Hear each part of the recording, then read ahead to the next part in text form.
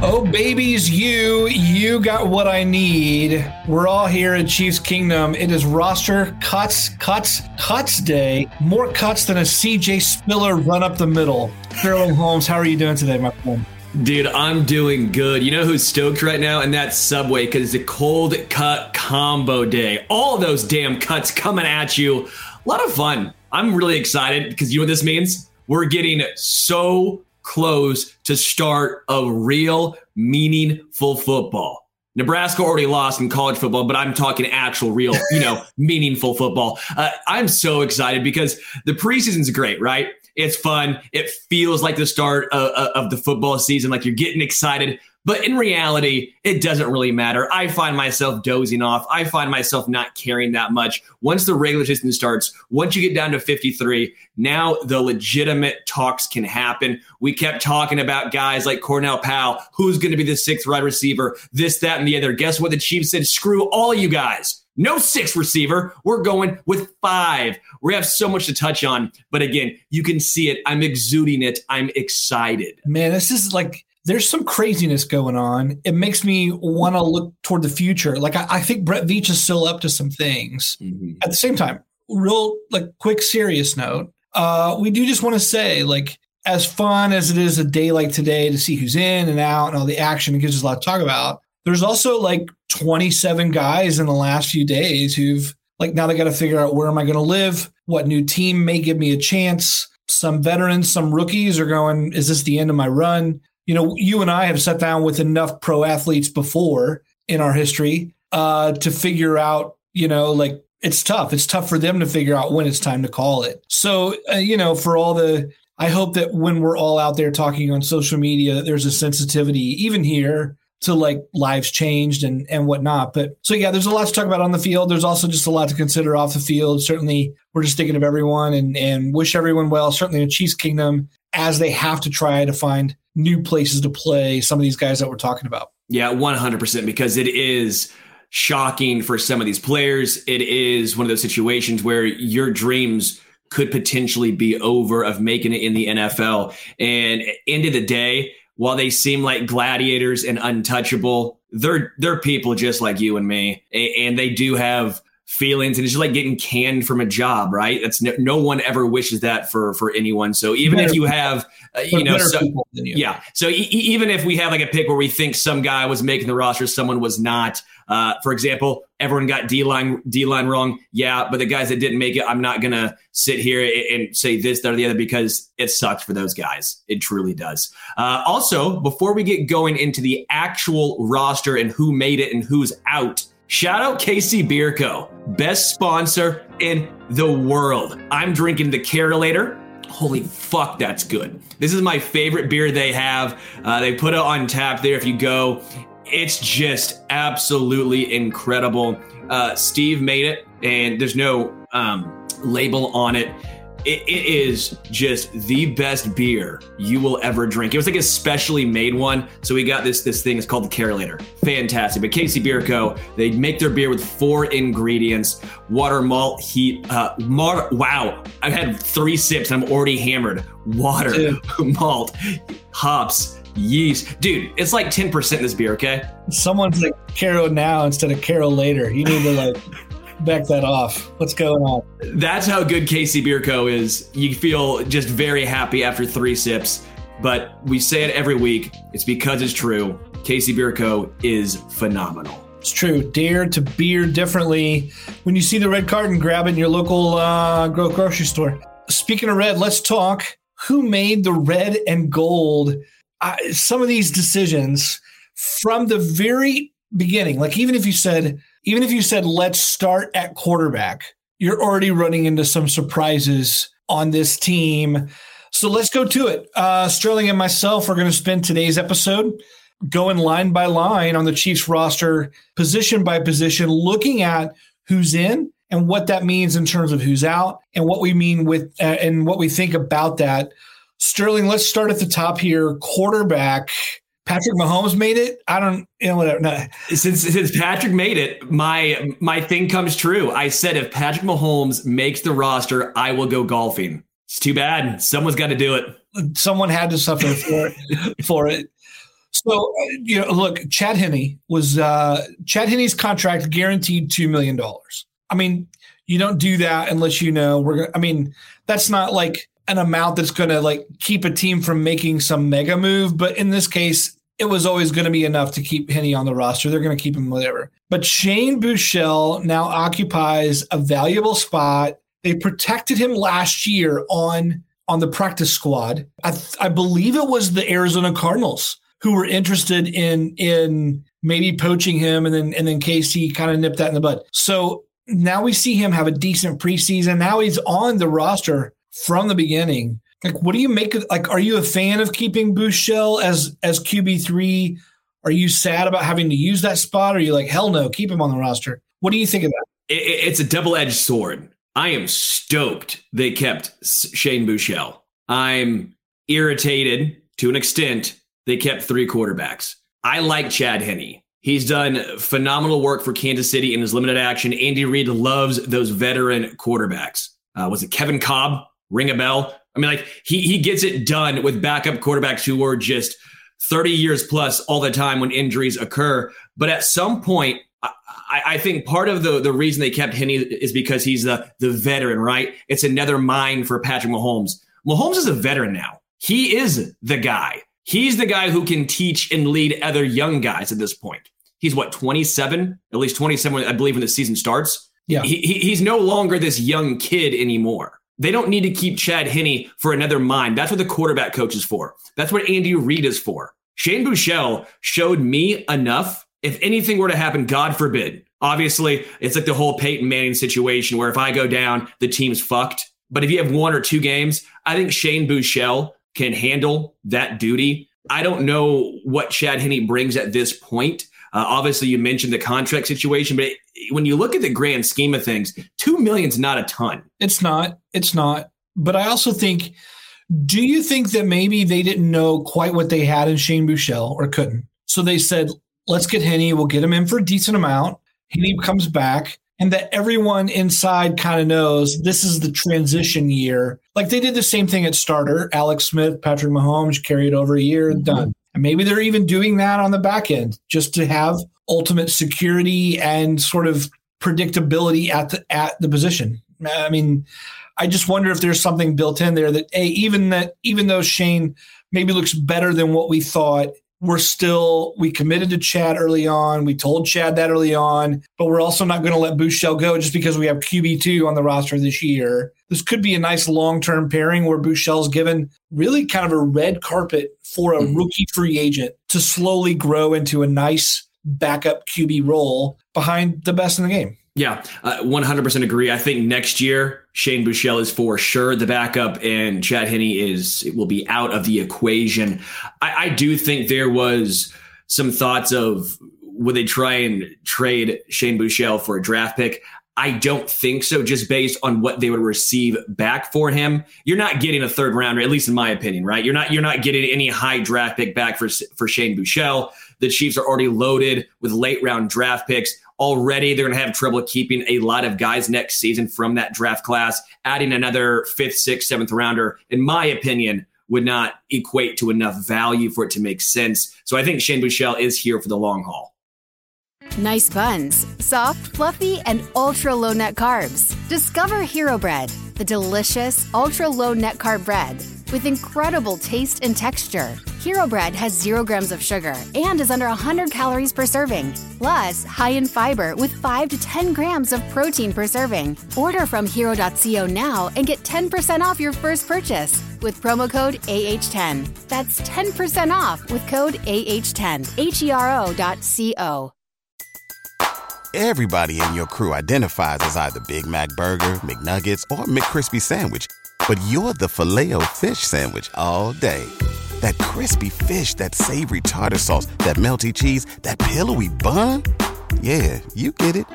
every time. And if you love the Filet-O-Fish, right now you can catch 2 of the classics you love for just $6. Limited time only. Price and participation may vary. Cannot be combined with any other offer. Single item at regular price. Ba-da-ba-ba-ba. Catch those springtime vibes all over Arizona. Break out of the winter blues by hitting the water at one of our lake and river parks. Take a hike among the wildflowers. Just make sure to stay on the trails and leave the flowers for the bees. Discover Arizona's best-kept secret and visit azstateparks.com/amazing to start your springtime adventure. And by the way, you just mentioned, they didn't trade Shane and whatever. Let's talk real quick here. Were you surprised that Brett Veach didn't get any draft capital for any player released? Like, I just thought I thought the Chiefs were deep enough that someone has to have some positional value for a team. And that didn't come to fruition. No, I'm not really that surprised. I know it's a different scenario and the contract makes a difference. But say, for example, Alex Leatherwood from the Raiders, he was a first-round draft pick last year, right? Nothing. Yep. He's gone. Couldn't get any takers. Again, the contract obviously comes into play here, but which guy would you say, oh, yeah, that guy was going to be for sure a pickup from another team. Another team's going to offer this, that, or the other. Even if it is a 7th rounder, again, like I mentioned, the Chiefs already have a plethora of draft picks this upcoming season. Yes, more is better, more chances. But maybe they also want to let, for example, someone walk and pick their own team. The Chiefs have been I would say they're lauded as an organization that treats their players the right way. Kind of the same thing with Tyreek Hill. They could have traded him to, at the time, was it the Jets that were very interested? And Tyreek also said, hey, I want to go to Miami. So the Chiefs made sure that was a priority. Obviously, that's a superstar compared to someone who's not there yet. But I do think there could be something to that. Yeah, I guess it's a little bit, I thought Ronald Jones was going to be traded. I thought maybe Taylor Stallworth might get traded. I mean, like, if he's not going to be on the roster, it wasn't that long ago that Jermaine Carter Jr. was a decent linebacker signing. And so maybe in another defense, another system, maybe he nets you even like a swap of draft picks. I was just a little surprised that there was zero trade in the preseason from Brett Veach. Well, let's go to running back then, because they're keeping 4 running backs plus a fullback, so 5 backs overall. The big one, obviously, is Ronald Jones. How shocked were you when you found out Ronald Jones made the roster? Very shocked. His whole roller coaster of like when the Chiefs first signed him, it was like, oh, the Chiefs may have grabbed someone who could be like, maybe he'll even overtake Clyde as like the lead back. And like, there was all this fanfare about adding him. And then in the beginning of the preseason, there was all this, like, everyone was jumping off that bandwagon. Now he's like back on. And some people are like, told you. I mean, it's just kind of a crazy route. I think here's what I wonder. And I wanted to ask you this question here because I honestly just don't know. I have to admit, I don't know this.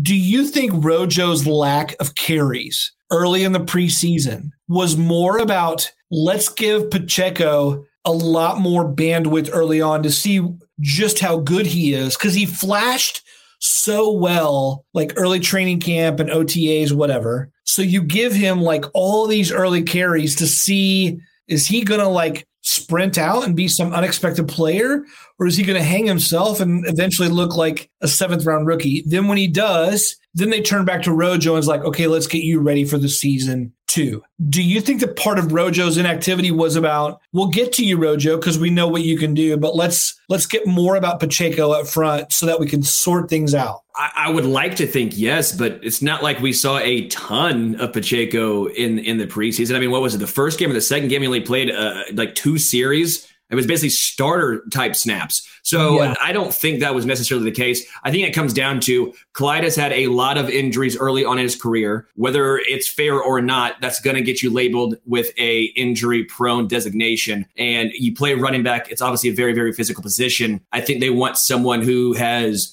shown at least something in the NFL before. Isaiah Pacheco, while he's looked good, obviously a rookie, 7th round rookie, that's a lot of pressure for him to all of a sudden, if something were to happen to Clyde, okay, man, you're now the guy. Jerick McKinnon is strictly a 3rd down back. That's what it feels like. He's the best pass catching back on this roster. He's best pass pro, but he's not had a ton of carries in his career. When he's been the guy, Jerick McKinnon, he's gotten hurt. So with all of these injuries concerns surrounding this running back group, I felt like maybe they thought they had to keep 4 just in case. While I personally would probably keep 3 and try and stash a guy on the practice squad, that feels like the most sense in my eyes. I guess the Chiefs felt that this made more sense based on previous injury history. One guy I'd be very intrigued about is Tyler Beatty. He was drafted, I believe, in the 6th round, went to the University of Missouri, an incredible pass catching back. Incredible, right? Keeps the legs moving as well when it comes to going up the middle, even though he is smaller size. It looks like the Ravens were going to let him walk, which was, to me, a little bit of a surprise. The Ravens do have a fairly deep running back group, but if the Chiefs wanted to take a look at Tyler Beatty, I would not be shocked. I think weren't the Ravens going to add Kenyon Drake? Now, yeah, that's what I heard, and that was why Tyler Beatty was going to be the odd man out. Okay. Here's what I wonder. Do you think that maybe, the Chiefs, you still have almost 2 weeks until the regular season. Some other guys, including Denzel Mims, is still on an active roster for the Jets. Do you think the Chiefs are potentially keeping Rojo around as trade fodder? Dude, he's a running back. What's he getting? It's Ronald Jones. There's no chance that Ronald Jones gets any value in a trade. Well, Carlos Hyde just got something a couple years ago, and he was a big nothing at the time. What did he get? What did Carlos Hyde get? He got back Martinez Rankin. It's a player for player. Here's what I'm saying. Because let me argue this. In the same way that you say Rojo's not worth trading anything, I would say then he's not worth rostering either. What's the difference? What's the difference between Rojo on the active roster now or like Philip Lindsay, who was just cut earlier today? I might like Philip Lindsay better. Like this is not an end all be all. I think for Kansas City, they felt that a veteran guy with all of the injury concerns in the running back room made sense. I'm not sitting here saying Ronald Jones is this stud. You're not going to hear that from me. Ronald Jones is fine. He's fine. There's nothing wrong with Ronald Jones. He's going to have a role. Short yardage situations, no third downs, first and second down, potentially fourth down.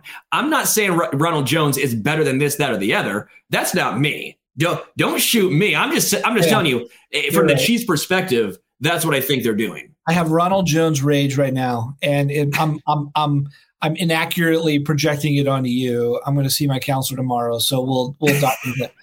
Yeah, I'm just not excited by it. I'm not excited by some of these choices. I can't believe we're as thin as we are to the positions, which we'll get to those. Jones just happens to be occupying one of those spots, and I'm scratching my head going, I just don't see the value add for what he could bring. But yeah, anyway.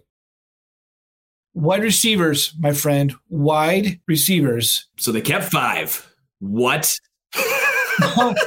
5 names here. And let's go over them, right? We kept Juju Smith-Schuster, Marquez Valdes-Scantling, McCole Hardman, Sky Moore, and then Justin Watson. I just can't believe there's not a 6th name there. Is that just baffling to you? No. When you keep 3 quarterbacks, 4 running backs, and a fullback, you're going to have to cut back somewhere. Makes sense. I thought for sure they were keeping 6. I just didn't think they were going to keep 3 quarterbacks. That was the biggest surprise probably, right? So you have to take a spot from somewhere. Obviously, this means they think Justin Watson is more than just a special teamer. Yeah. Right? Yes. And they have a lot of faith in Justin Watson. Also probably means we'll see a good amount of Sky Moore. Realistically, that 6th wide receiver doesn't get a ton of actual offensive snaps to begin with, right? It's always fun when you have let's say Maurice Fountain. He's on the roster, right? But how many snaps was he actually going to get on offense? Not many. He's a special teamer. Dave Toub obviously went a different route. The main surprise was Maurice Fountain not making it after Dave Toub said he was going to be a core special teamer. That was a shocking situation for me. Cornell Powell, he looked better early on. He looked improved from last season, but still he kind of slid off as the offseason progressed. Justin Watson kept picking up steam. Corey Coleman looked really good in the return game, but there were so many other players the Chiefs could use in the return game. If that's all he was going to add value for, didn't make a ton of sense. Again, when you have 3 quarterbacks and 4 running backs, they just came down to a number crunch. and that's the way it went. I wouldn't be shocked. I guess I would be shocked, but I would be intrigued if they took a look at Denzel Mims from the Jets. Obviously, the Jets were trying to trade Denzel Mims, a second rounder from Baylor. They even said he was like 6th on the depth chart for the Jets, but he obviously had a high pedigree. The Chiefs love taking looks at former first and second round draft picks. That's something I could get behind, at least in an intriguing sense of the word. Yeah, the fifth receiver just has me wondering whether there's something in the works for someone else there, or if by the regular season things will shift once guys go on injury lists and then things are moving around. I don't know. I just think this is a work in progress. We need to analyze it as such, and fans need to kind of read it as such. I will say this. I think, we've talked before about Chicago. The Bears are wide receiver needy. Ryan Poles is the GM there. Mm-hmm. It wouldn't surprise me to see like Cornell Powell, especially, claimed on waivers going there. How many of these guys do you think we'll see on the practice squad? Do you think we'll see 2 receivers, 3 receivers there? Yeah, I think if Fountain gets through, for sure. I think Cornell Powell will get through. He'll be there. Josh Gordon, I don't know what his career has left for him. By the way, shout out to Josh Gordon. As much as he's had to go through some self-inflicted, obviously some based on league rules, which now he probably would not have even been suspended for, he kept his head down here in Kansas City. There were no issues. No. He seemed like a consummate professional, a great teammate, seemed good in the community. So give Josh Gordon credit, right? For all he has gone through in his career. Again, I'm not saying he's absolved of no blame, right? But you got to give that guy credit. When he had an opportunity, he at least gave the most as he possibly could. Hopefully he latches on another team. Practice squad candidate, I don't know. He's I believe 31 now. Does he want to be on a practice squad? But that's kind of how that goes. I don't know a team that's really aging or just, really wanting a 31-year-old wide receiver. Yeah, I will say the even today when he was like posting online, he's a class act. Yeah, like totally a class act. Let's move on to tight end, because obviously that goes with the wide receivers. And we've talked about this before. I mean, to me, Jody Fortson is such a almost like that wide receiver. I mean, he was a wide receiver when he came into the NFL from Valdosta State. The Chiefs turned him into positionally a tight end, so he's like technically a tight end. But he is that hybrid guy. Maybe that explains why you only need to go 5 there. Any surprises for you at the tight end position? I think we all kind of knew this was how it was going to shake out, right? Yeah, they're going to keep 4 tight ends. They're going to put Blake Bell on the IR to start the season. That we'll get to in a second. But a player at linebacker is coming back who was released based on Blake Bell going on the IR once the season begins. I think Bushman showed out in that final game. He may have had a chance to make the roster with Blake Bell going on the IR, but then he broke his collarbone. By the way, what an absolute tank. You break your collarbone and you're just like shaking your arm trying to get it back. And I'm just sitting here going, I sleep on my neck wrong and I'm out for 3 days. This dude breaks his shoulder basically. It's like, yeah, let's just pop that bad boy back in place. Let's just see if we can get this working. But I do think Fortson is someone who can play a little bit of wide receiver, and that probably alleviates some of the concern why the Chiefs only kept 5 wide receivers. Do you think another move is coming? So let's talk tight end here real fast. Blake Bell, best blocker, has a, quote, unusual hip injury. It required surgery. Now he's going to injured reserve in some way. Now, note this. If the diagnosis on Blake Bell was horrible, the Chiefs would have already placed him on IR for the whole season. That's not the case. The Chiefs waited because they know Blake Bell will be back sometime this season, waited until afterward, and then so now they're waiting, putting him on. But without your best blocker there, remember this, just a week ago, a guy named Kendall Blanton, right, local product, went to Mizzou, was waived by the LA Rams. When he was waived by the LA Rams, the Chiefs, according to NFL reporter Field Yates, they put in a waiver claim, but the Washington Commanders, who were sitting much higher in the waiver order, got Blanton instead. The Commanders, I forget, it's hard to remember to say the Washington Commanders. The Washington Commanders cut Blanton today. The Chiefs put in a claim for him a week ago. Are they going to do the same again? I mean, if you liked him a week ago, would you not like him now? Except now it's a little bit thinner. Like, what do you do with that? I wouldn't be shocked And the reason why is Kendall Blanton, for the majority of his NFL career, has been a block first tight end. All of a sudden, come playoff time, Sean McVay got creative and Kendall Blanton showed out as a receiver as well. I liked him at Mizzou. He's fine, but honestly, he's more of a block first tight end, so it makes sense. I've seen some O.J. Howard getting thrown around as O.J. Howard was released from the Buccaneers. O.J. Howard, in my opinion, is a pass first tight end. As much fun as it would be, and the name recognition is obviously there. Trust me, when O.J. Howard got released, I'm like, oh, hell yeah, that could make some sense. But from a football NFL perspective, he's not taking snaps away from Travis Kelce. He's not taking snaps away from Jody Fortson. At that point, he's basically a maybe souped up Noah Gray, and that still leaves you without your blocking tight end. Obviously, I think Michael Burton could handle the blocking role in the short term. But again, if Blake Bell is going to miss an extended period of time, Kendall Blanton does make a lot of sense. Yeah, I was intrigued by that when I saw Blanton's name come back across, and I thought, if Veach liked you last week, is he going to like you this week when the roster is that much thinner? It'll be interesting to see what Veach does on Wednesday, or even who the Chiefs have access to with at number 30 in the waiver order. You're getting the last pick of next to last of anyone. So we'll see who slips through there. Well, what do you think? Do you think that they go after and try and bring back Kendall Blanton or another tight end? I think so. I think there's a move there to be made. You got to have that blocker going forward. You can't go without it. They kept 4 last year because they needed it. I don't like it. I'd love to see 3 tight ends hold down all of those responsibilities, but Noah Gray does not seem to be ready for, like his blocking is not there. Fortson's blocking is not there. Yeah. I wouldn't believe it if we hadn't put in a claim for Blanton last week, but it just seems silly for me to say, oh yeah, I was shopping for we went puppy shopping last week, but now my family's not interested in a new pet. Of course we are. We didn't go to the pet shop last week to not get one. We went to go get one and we just didn't get one. So of course we still want one. That just seems silly to think, oh no, they don't want Blanton anymore. Of course they do. Of course they do. And it's a question of will they get it? Let's go to offensive line. So far, the Chiefs have kept Orlando Brown Jr., Geron Christian, Andrew Wiley, Prince Tega Winogo. You got to get a jersey. Joe Thuney, Nick Allegretti, Creed Humphrey, Trey Smith, Darian Kennard. Obviously, some surprises there. Before we get to all of that, though, you, Matt Connor, have to buy a Prince Tega Winogo jersey. Tega my money. Tega my money right now. Prince Tega Winogo. I love it. I love that name. I love everything about him. How do you not? Prince Tega Winogo may be my new favorite player. I don't know. I just love it. I love the fact he's got 3 names.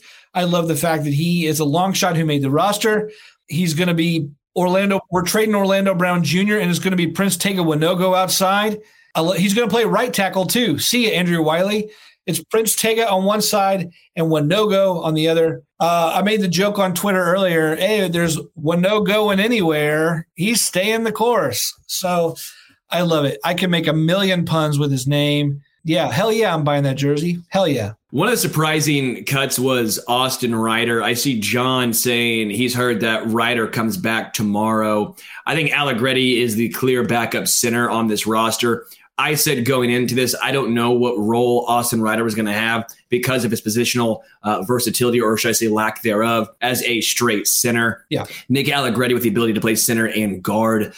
Again, they kept a lot of tackles, it looked like, although you could also make the case Andrew Wiley could swing in and play guard if need be. But they kept a lot of tackles when it comes to Darian Kennard, Geron Christensen, Andrew Wiley, and Prince Tega Winogo as far as who's going to be the starter. What happens with Lucas Niang whenever his return is? He has to miss the first 4 weeks at a minimum. But that's also a name to keep in mind is with Lucas Niang, whenever he comes off the PUP list, is someone leaving. Yeah. I think there's a move coming here. I don't think you keep Kennard, Winogo, Christian, Wiley, and Brown. I think there's something happening here. And I don't know if the Chiefs just think, hey, we like the positional value. When the dust settles, we'll. Do you think it's Brown? Do you think it's Orlando Brown? No. Okay. No. But I think the Chiefs believe that maybe there's some positional value in the guys that they protected.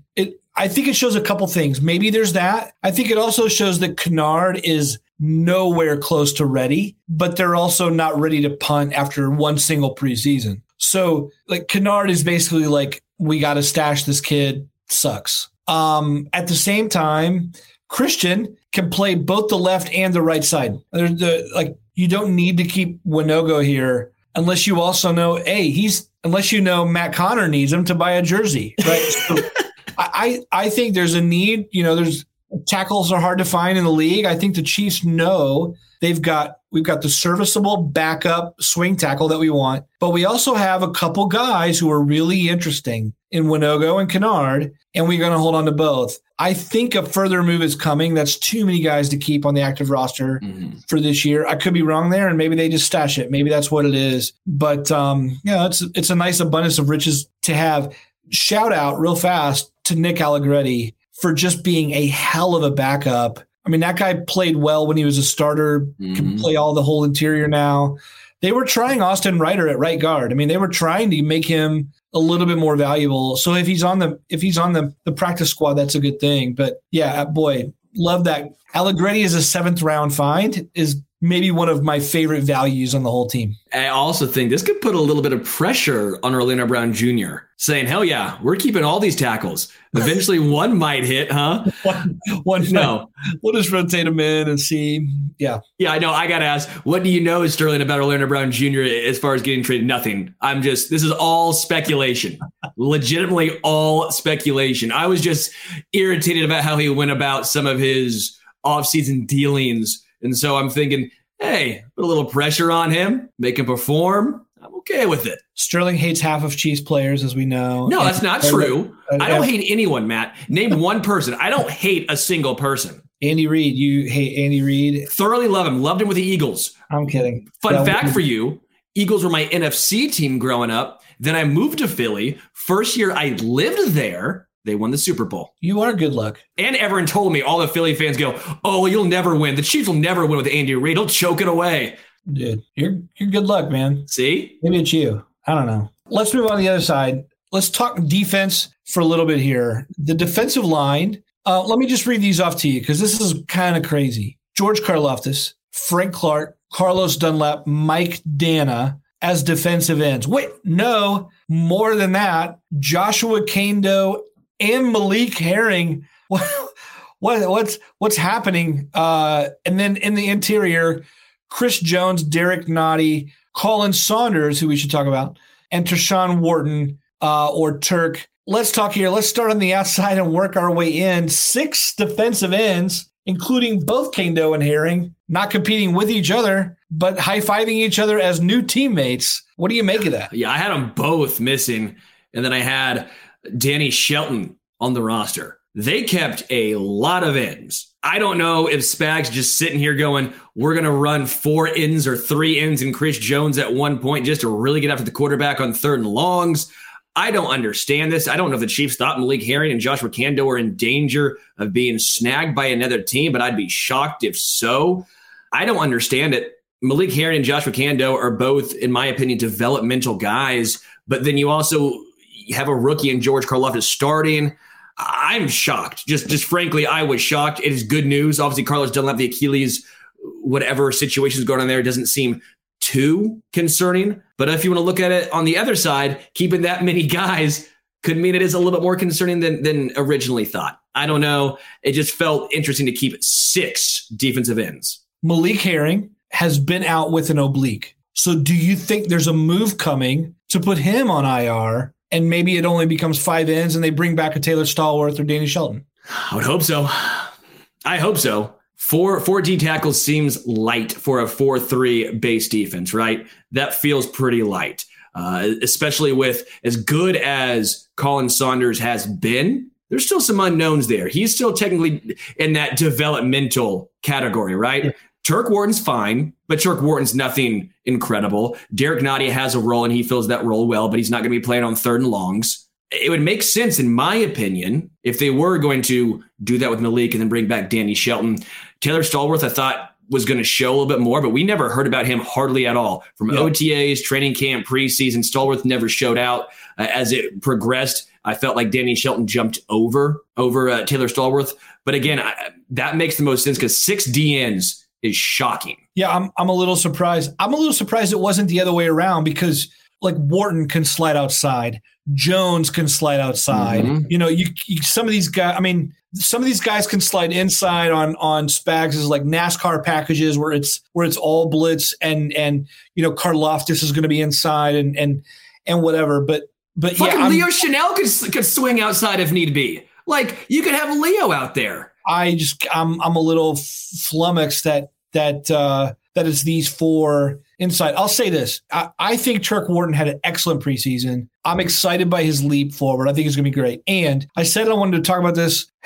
Tip of the hat to Colin Saunders, who came into training camp as, he's gone, and then played his ass off in every single preseason game. I mean, there wasn't every one of the 3 preseason games you ended up going, holy hell, that guy's burst is something else. Wow, look at that athleticism. Look at that. Look at that effort. He's got such an intriguing blend of strength, size, agility, and burst. And it all feels like it's finally coming together after dealing with some injuries. So I'm real happy for that kid. He's a fun follow on Twitter. Seems to be a great teammate. And so, I think it's a good call there. I would just like to see, one more guy. Maybe this is one of the moves that the Chiefs will make. Maybe they're like, honestly, Shelton and Stallworth weren't that great, and we're going to find someone else outside. Yeah. I keep seeing the name Ndamukong Suh. I don't know what's going on with Ndamukong Suh. On paper, he should be signed to a team. I don't know if some of his, I don't want to say bad teammate, because I don't know if it's a bad teammate, but some of his dirty moves have him blackballed from some teams. I don't know. But you're right. Ndamukong Suh, early on, would you have taken him over Taylor Stallworth, over, Danny Shelton? On paper, at least, it seems like it makes a better fit. I mean, I was a little surprised at all the people who thought Shelton might make it because Shelton was just such a late addition. I thought he was. I mean, it seems cool to have like someone so big and an automatic run stuffer. But I mean, when a guy's sitting there available with 2 weeks left in training camp, is kind of available for the reason. I will say this. Some veterans know this. The Chiefs are going to play the Arizona Cardinals. And then after that first week, a lot of veterans will get signed because their contracts are no longer guaranteed if they sign after week 1. So maybe the Chiefs or other teams are willing to dip into the veteran pool for non-guaranteed money. We just have to wait a week and see how the team looks in the desert in week 1. So maybe that's when you get into your Suh or someone else. That's when you have the real 53 man. This right now, if you're those players 47 through 53, you're still sweating. Let's hit linebacker.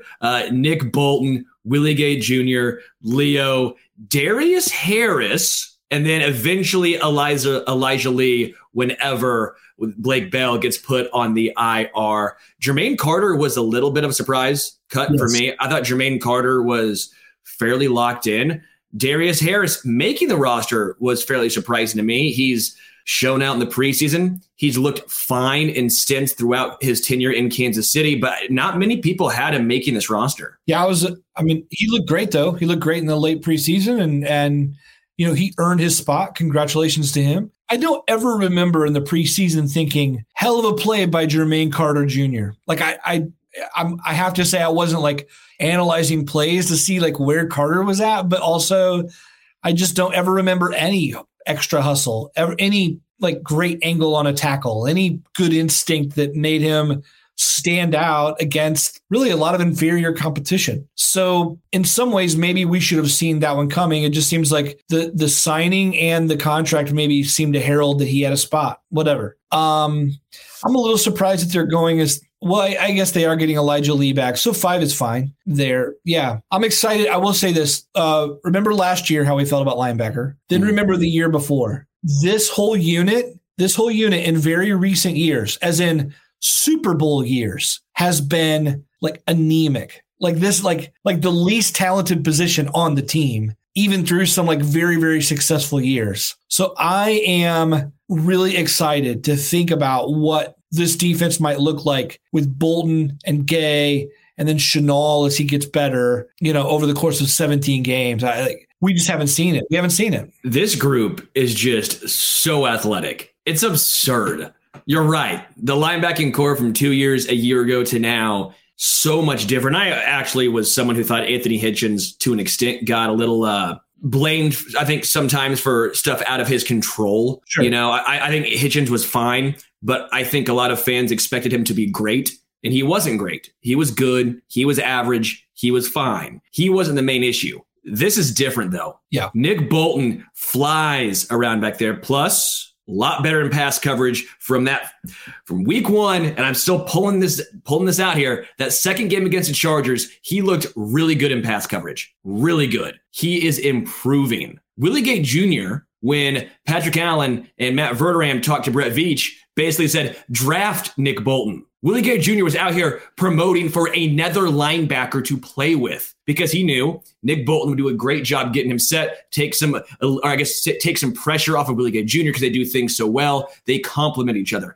Add in Leo, add in Elijah Lee, add in Darius Harris. This might be the position group I am most excited to see. I don't know if it happens start of the season, but I could see end of the year, this linebacking core for Kansas City being a top 5 unit in the NFL. Yeah, the duo for sure. I'm tapping the brakes on Chenal because there's some real rough edges there. I mean, there's a lot to like, but there's a lot of rough edges, way rougher than Gay and rougher than Bolton when they were coming in. So like last year when you say, oh, well, Nick Bolton had his doubts about coverage coming in, those are nothing compared to the growing edges that Chenal has. That's why he slipped to the third and whatnot. But they're not reliant on Chenal either. So as they can let him grow, let him even try coverage, he just was not tasked with like Wisconsin used him very well doing what he does and then didn't really ask much else of him in that way. So, yeah, it's going to be a lot of fun. It's going to be a lot of fun to see him grow for sure. Yeah, I think Leo ends up with the fourth amount of snaps on this roster. I think Elijah Lee will play more than Leo this season. They're still trying to figure out how to use Leo. Is he a pass rusher? Is he a traditional linebacker? Can he drop back into coverage? Because the athleticism says, yeah, he should be able to keep up with basically anyone in coverage. Yeah. He just has not shown that yet. He is a work in progress with extremely high upside. Going to the cornerbacks, Chiefs kept L'Jarius Sneed, Trent McDuffie, Joshua Williams, Jalen Watson, Rashad Fenton, and then Chris Lamons. What do you think? My warning bells are going off like crazy. Like, of all the positions that we have discussed, I think this is the position that worries me the most. That said, I will be the first one to say 2 years ago, I was also very concerned about cornerback because it looked like the thinnest position. And L'Jarius Sneed was ready from week one. And then the unit goes on to play very well. Like Fenton played very well out of the blue. Sneed was an instant starter and everyone was like, oh, I guess they're okay. But at the time, it looked like what's happening here. And I know McDuffie's healthy now. He's off the concussion protocol list. I know that Fenton's back in practice and he's out of the groin injury, whatever. But I guess here's what I'm saying. I'm crossing my fingers that Rashad Fenton can be a boundary starter for 17 games in the NFL. That part, I don't know. I trust McDuffie. I think McDuffie is I think that kid is going to be a total stud. I can't say that enough. I like Sneed in the slot. I like that. And then behind them, I like Joshua Williams. I like Jalen Watson. I think they're going to be good developmental growing corners. And I like Fenton, but I like Fenton in that sort of like as your spot starter. Like if this was a major league rotation, I'd be like, oh, Rashad Fenton's is a great fifth starter. That's what I want to say. Right? Yeah. You say, hey, Rashad Fenton is your number 2 starting pitcher, which I know we're mixing sports metaphors here. Suddenly I'm like, I have problems with this rotation of a bunch of rookies, Fenton and then Sneed, you know? So like, does that even make sense to you? Do you think I'm being silly? What's your take on that? I completely agree. And it's very funny. On any given day, I've talked myself into saying this Chiefs cornerback group is deep. I love it. And then the same day I'll say, wow, they seem thin. There's so much inexperience. I don't think I like it. It just depends on how you look at it, honestly, because I'm with you.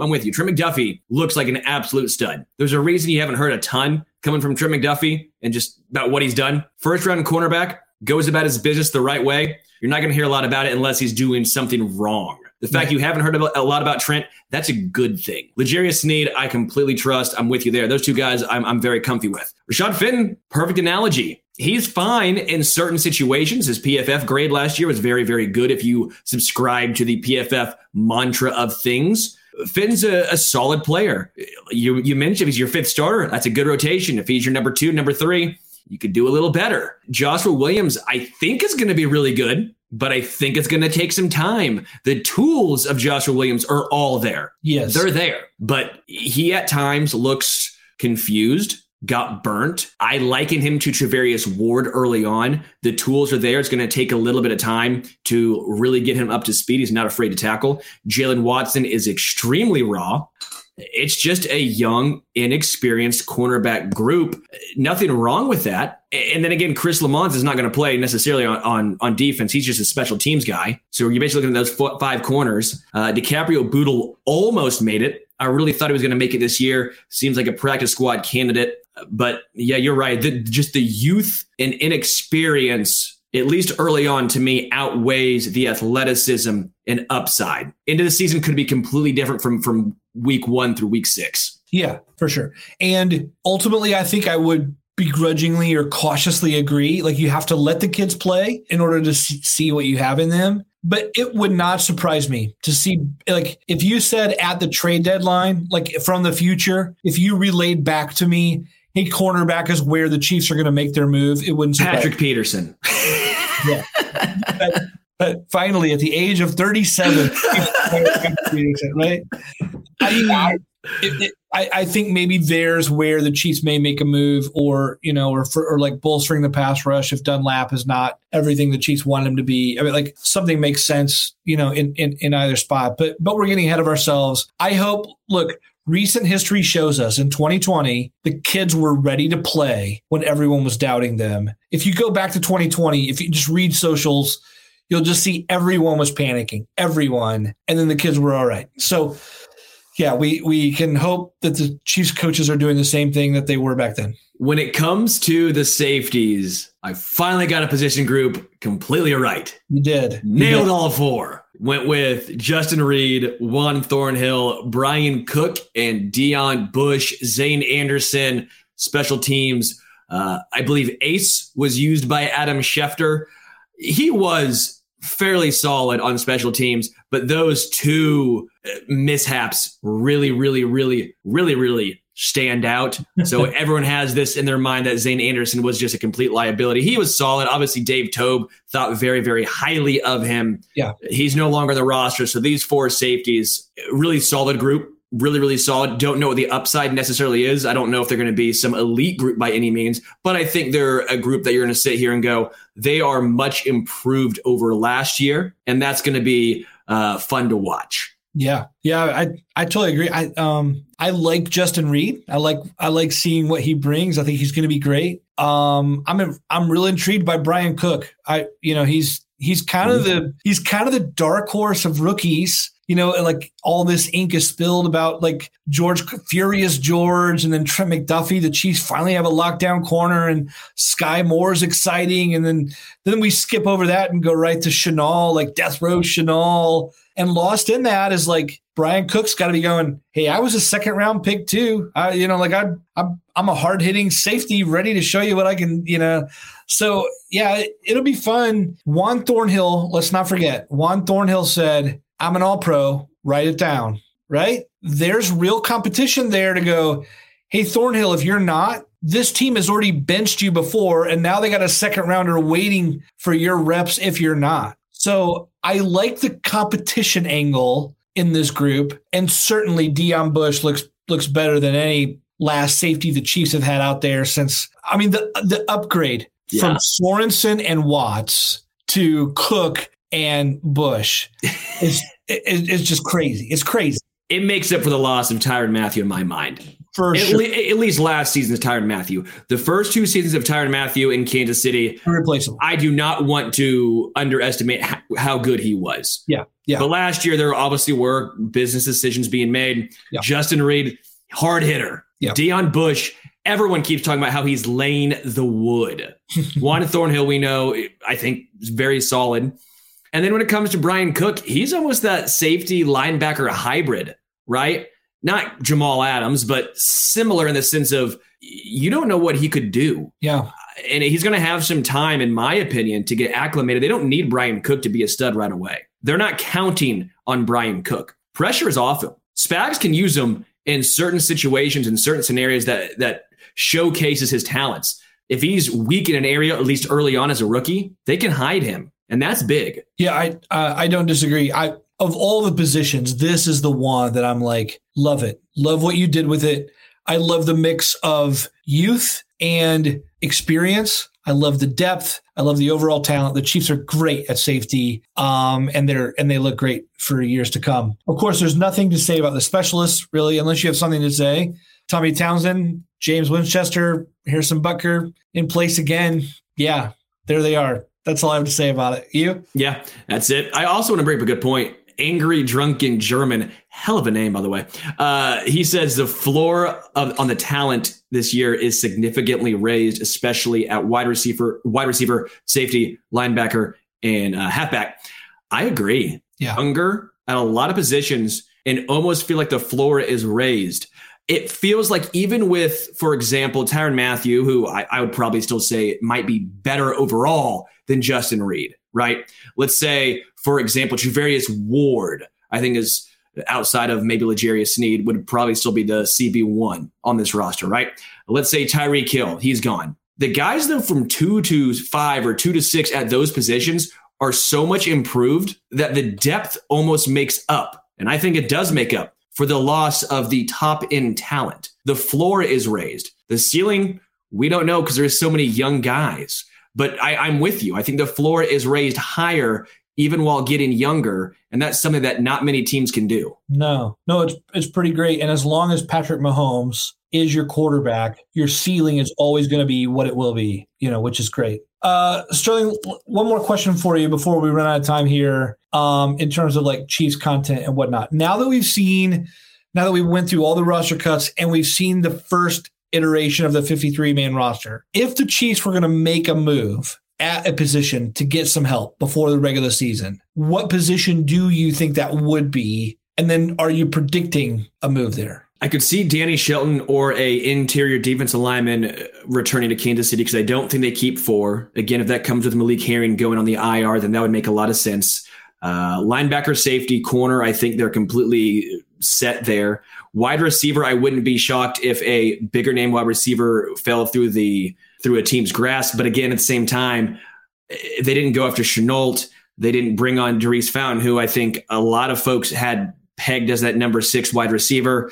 It doesn't make sense for them to go after Denzel Mims. What's the upgrade necessarily there? Running back, I think they're set with those 4 guys, although I am with you. I don't know what Ronald Jones necessarily brings. If Tyler Beatty is amenable to coming to Kansas City, which let's hope, MIZ, I wouldn't be opposed. But also, he almost fits the Jerick McKinnon role, not the Ronald Jones role. So that could be intriguing. And then QB, I think they keep Shane Buechele, which means they keep 3. Yeah. I'll roll with tight end because we've already talked about Kendall Blanton, and I think that's a real possibility. And then I think defensive interior and cornerback are both places I'm watching for key players who may come through. And if not, then there's no moves to be made. But right player at those positions, I could see it. Well, hey, Sterling, this week's must list, our producer Richard was having some technical problems earlier. Is that still true, Richard? Can you give us like a signal? How am I sounding? Oh, glorious. Look great, nice. Sound great.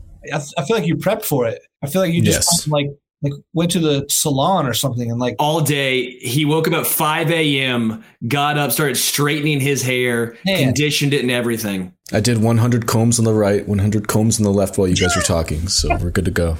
Love it. Well, hey, before we go, if you're listening to us for the first time in a little while, we've been doing this thing every week called the Must List, which is just something we're excited about outside of Chiefs football that we'd love to share about. And Sterling, let's start with you. You got anything at all that you're excited about? You want to share with our faithful listeners? I refound Heaven and Hell, the album by Black Sabbath, the one with Dio when he joined. Holy shit, that album's incredible. I love Dio. Dio's my go-to guy. Rainbow, fuck yeah. Holy Diver, the last in line, fuck yeah. So when he joined Black Sabbath, I'm like, oh, this is just incredible. They had another album in 2009 called Heaven and Hell. Pretty solid too. But the album from 1980, Heaven and Hell, woo, that's top tier. I didn't know Dio had such a place in your heart. That was unexpected. Who doesn't love Ronnie James Dio? Come on now. That dude was like 5-6 belting songs out of there. Come on. Ronnie James. What about you, Richard? For this week, I'm going to recommend something I've actually been rewatching. So I just felt like I needed to say this out loud. Abbott Elementary. It's a sitcom. You can find it, I think, on like Hulu or HBO Max. It's really cute. It's one of those, Parks and Rec office type things where you've got like a documentary crew following around a bunch of teachers at I guess like a K through 8 or something, in Philadelphia. It's really cute. Check it out. Quinta Brunson's the lead. She's great. She's hilarious. Abbott Elementary. Great things about that show, but I've never watched it. But you recommend it? Oh, it's great. It's simple TV, but I mean, it's really good too. It's got a good message. Support your public school teachers. Love it. Love it. I have been reacquainting myself with the Rolling Stones catalog, just going album by album because I'm just like, I need to catch back up. And I got to Let It Bleed, which I don't know if you guys are like into the Stones at all but dude, I got to this album and now I can't stop. I mean, it's like front to back.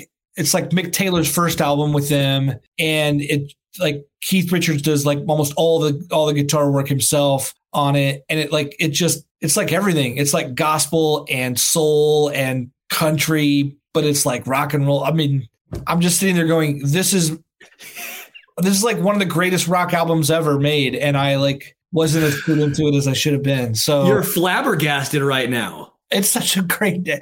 I can't stop playing this album anyway. So yeah, it's kind of fun to go back and revisit. You guys have everyone has these bands, right? Where like, you're like, oh, I know I should know way more about them than I really do. Sure. But you just, like you have to be raised with certain parents or the older brother or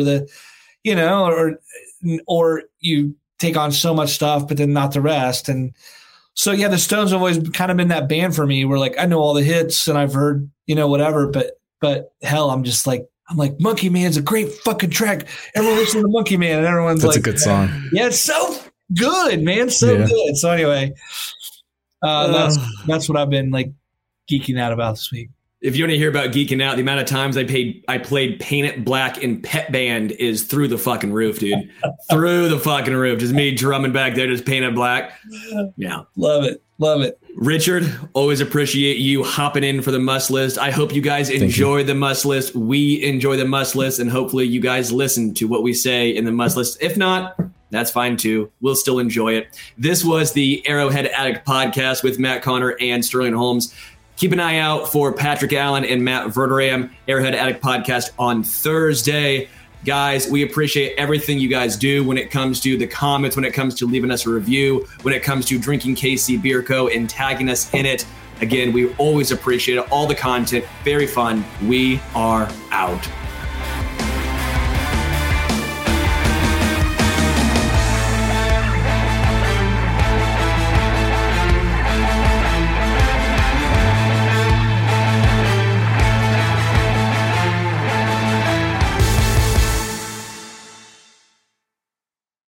What's so special about Hero Bread's soft, fluffy, and delicious breads, buns, and tortillas?